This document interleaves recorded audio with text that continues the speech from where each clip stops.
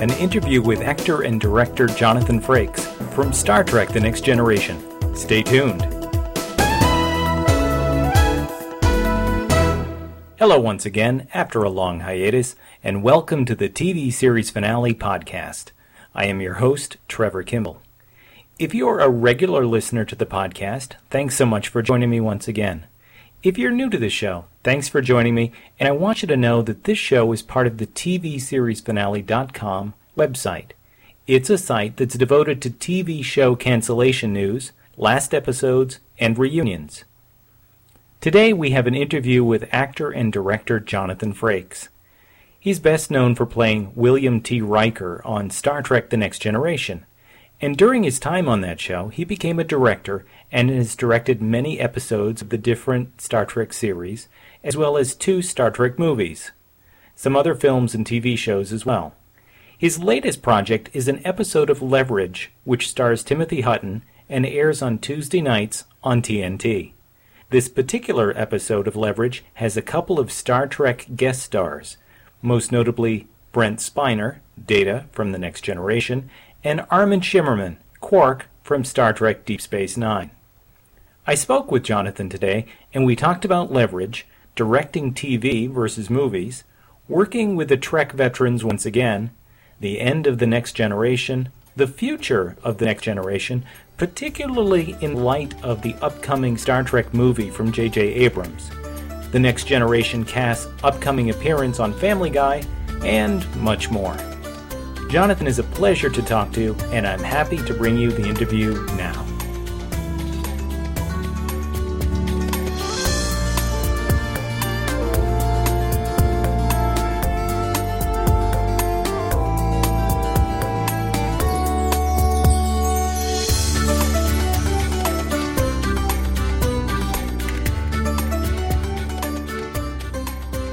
All right, so this is the second episode of TNT's Leverage that you've directed. Do you anticipate doing any more of them?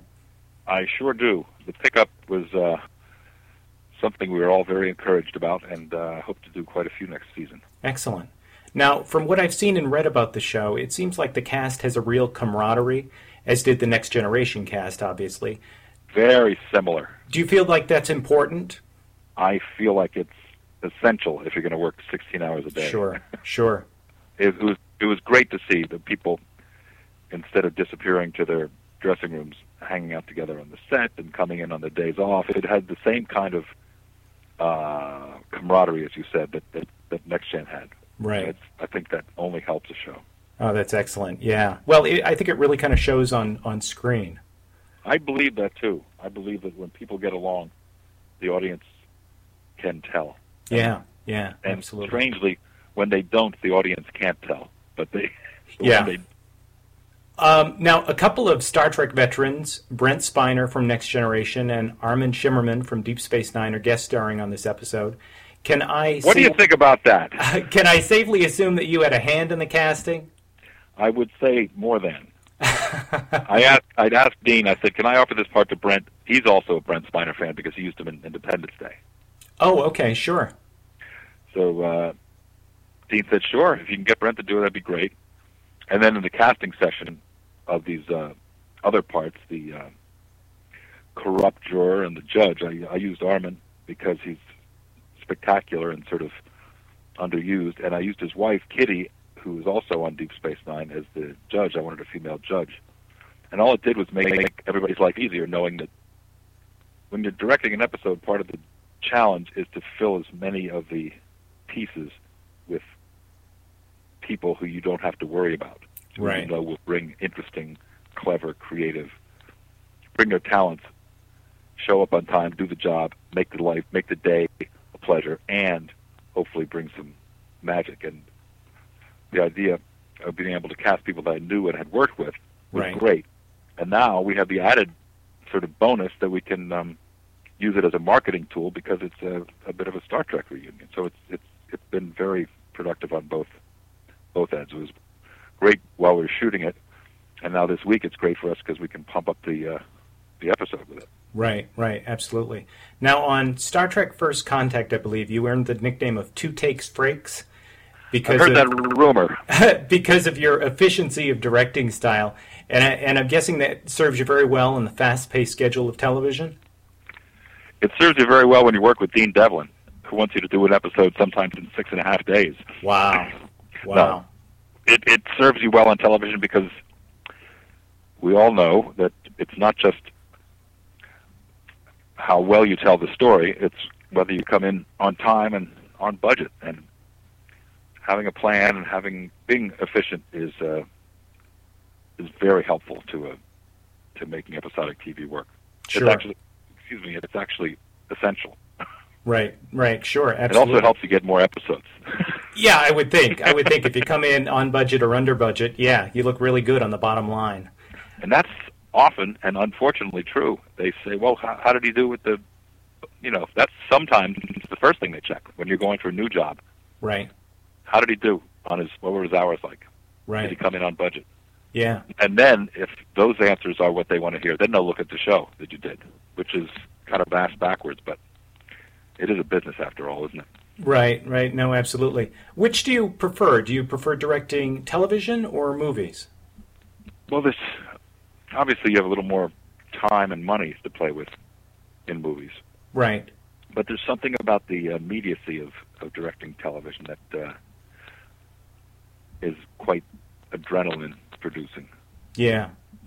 I could definitely see that. There is more. You get a little more time and a little more money with movies, but you get a little more immediate gratification with TV because you shoot your episode, you cut it, you put the sound effects and music and ADR, and you sweeten it up, and the next thing you know, it's on the air. Right. Kind of. Movies. You kind of get in, get out, versus movies, which can be like a 2-year-long process. True? Exactly. Very true. I'd like to switch gears just for a moment and talk about Next Generation, if we could. Please. It's 15 years now since the Next Generation signed off. Amazing. Isn't that bizarre? Yeah. I mean, life is going by much too fast. Well, it's bizarre that people still care about it and they still go to conventions and still talk about it. It's fabulous. Absolutely. Well, I think that's a testament to how good the show was.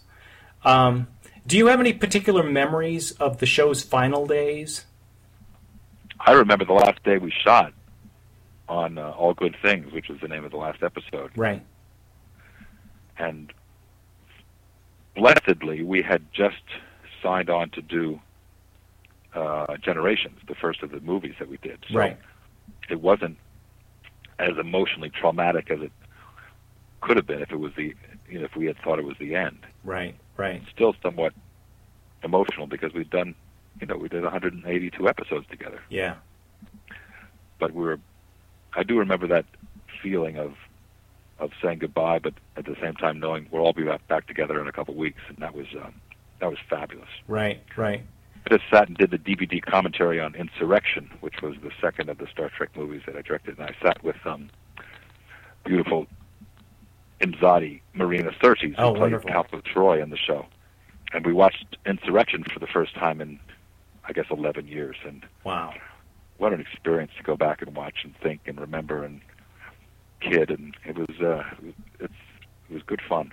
Oh, well, all of the Star Trek movies and of course Next Generation were a joy to watch, but certainly your movies, I personally think they were the strongest of the Next Generation. I mean, just very, very tight. Stayed right on focus the whole time. Didn't seem to be a lot of extra stuff that took away from the story. Just wonderful to watch. Thank you. What do you think of how you're feeling about JJ's movie? I'm excited about it. I'm a little wary because it looks really exciting, but at the same time it looks like in a slightly different direction. So you can't help but... Are you a Trekker? Oh yeah, absolutely. Let me ask you though, with the next Star Trek movie coming out, what kind of impact do you think that might have on the future of the Next Generation projects? Well, I have two schools of thought on that. Mm-hmm. I think that if the next Star Trek movie, JJ's Star Trek movie, does well, which I suspect it will, sure, because I think it's being greatly anticipated mm-hmm. and well promoted, and it looks like the old school big blockbuster Saturday popcorn movie Yeah. that Star Trek wants to be.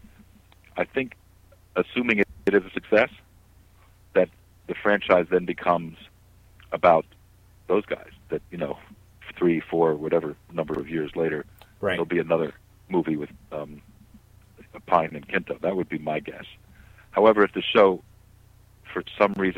movie for some reason doesn't do well, I think Paramount would either revisit Next Gen or revisit a TV series. That's sort of that's my perception of it. I'm not sure if that's accurate or not. Right.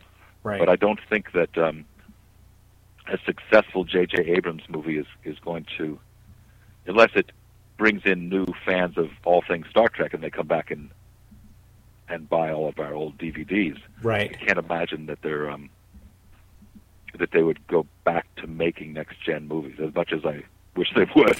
Yeah, no, absolutely.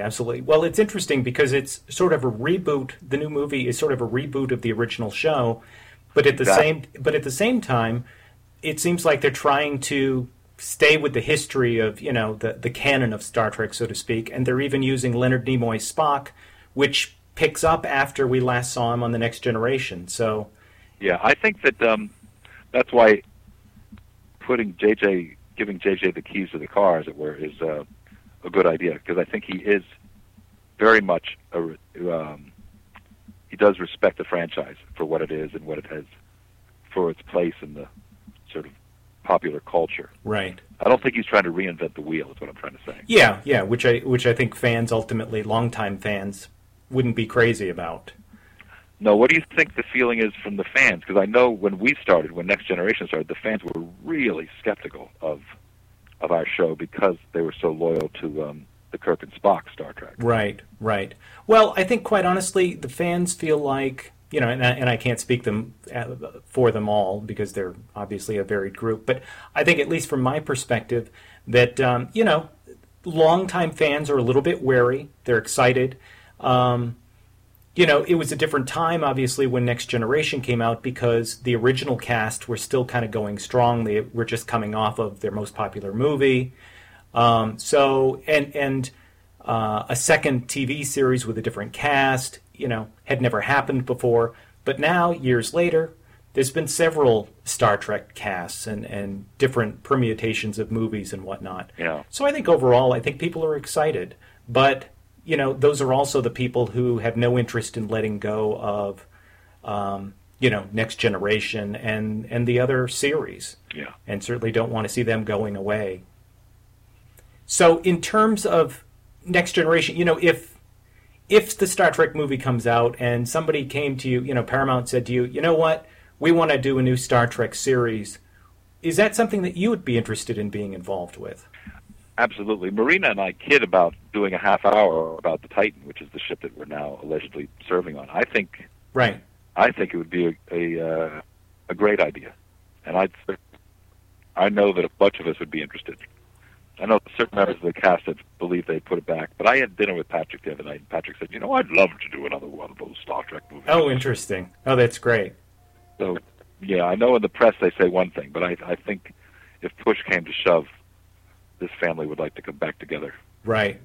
Well, and from what I've heard, they were doing that Star Trek, what was it, the Star Trek Experience, the kind of tour that they were doing? The one that closed in Vegas.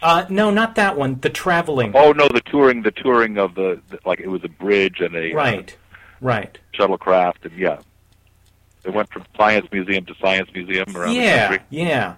Now, there was a small film in that where it took place on the Titan, and they had Will Wheaton playing an adult Wesley Crusher, and they had, I'm sorry, I can't think of the name, but the gentleman who plays Tuvok from Voyager. Oh, Tim Russ? Yes, and they were both on board the Titan.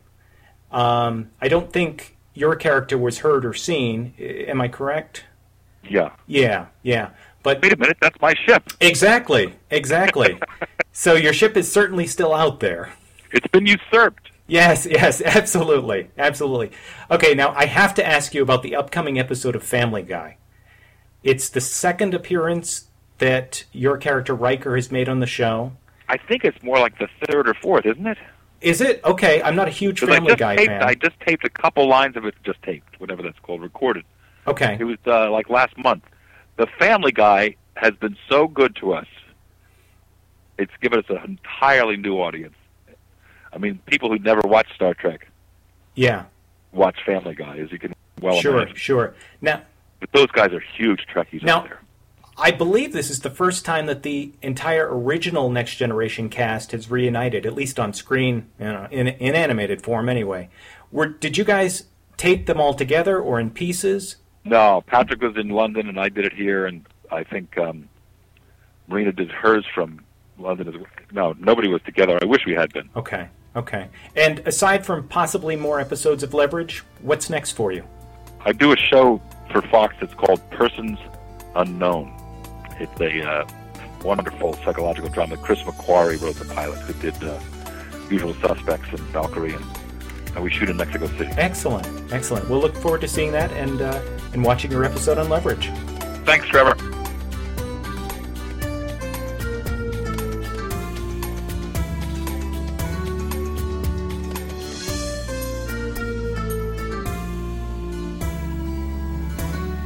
As we discussed, Jonathan Frakes' latest work as a director is on an episode of Leverage, which debuts Tuesday, February 10th on TNT. I'd like to thank Jonathan for his time today and TNT for making the interview possible. And that concludes this edition of the podcast. I hope your 2009 has gotten off to a great start and gets even better. As always, I enjoy hearing from you, either feedback on the podcast or any questions you might have. You can send them to podcast@tvseriesfinale.com, or you can call our listener line at 213-985-1014. If you'd like to subscribe to this podcast, you can do so for free. There's feed information on the website, or you can go to the iTunes store and search for TV Series Finale, and you'll find us under the free podcasts. If you like the show and would like to support it, please leave a review on iTunes or whatever podcast directory suits you. By doing that, you help promote the show and help other people to find it, which keeps it going, and that's always a good thing. And of course, don't forget to visit the tvseriesfinale.com website for the latest cancellation news, petitions, last episodes, and reunion information for your favorite shows. I'm Trevor Kimball, and until next time, stay tuned.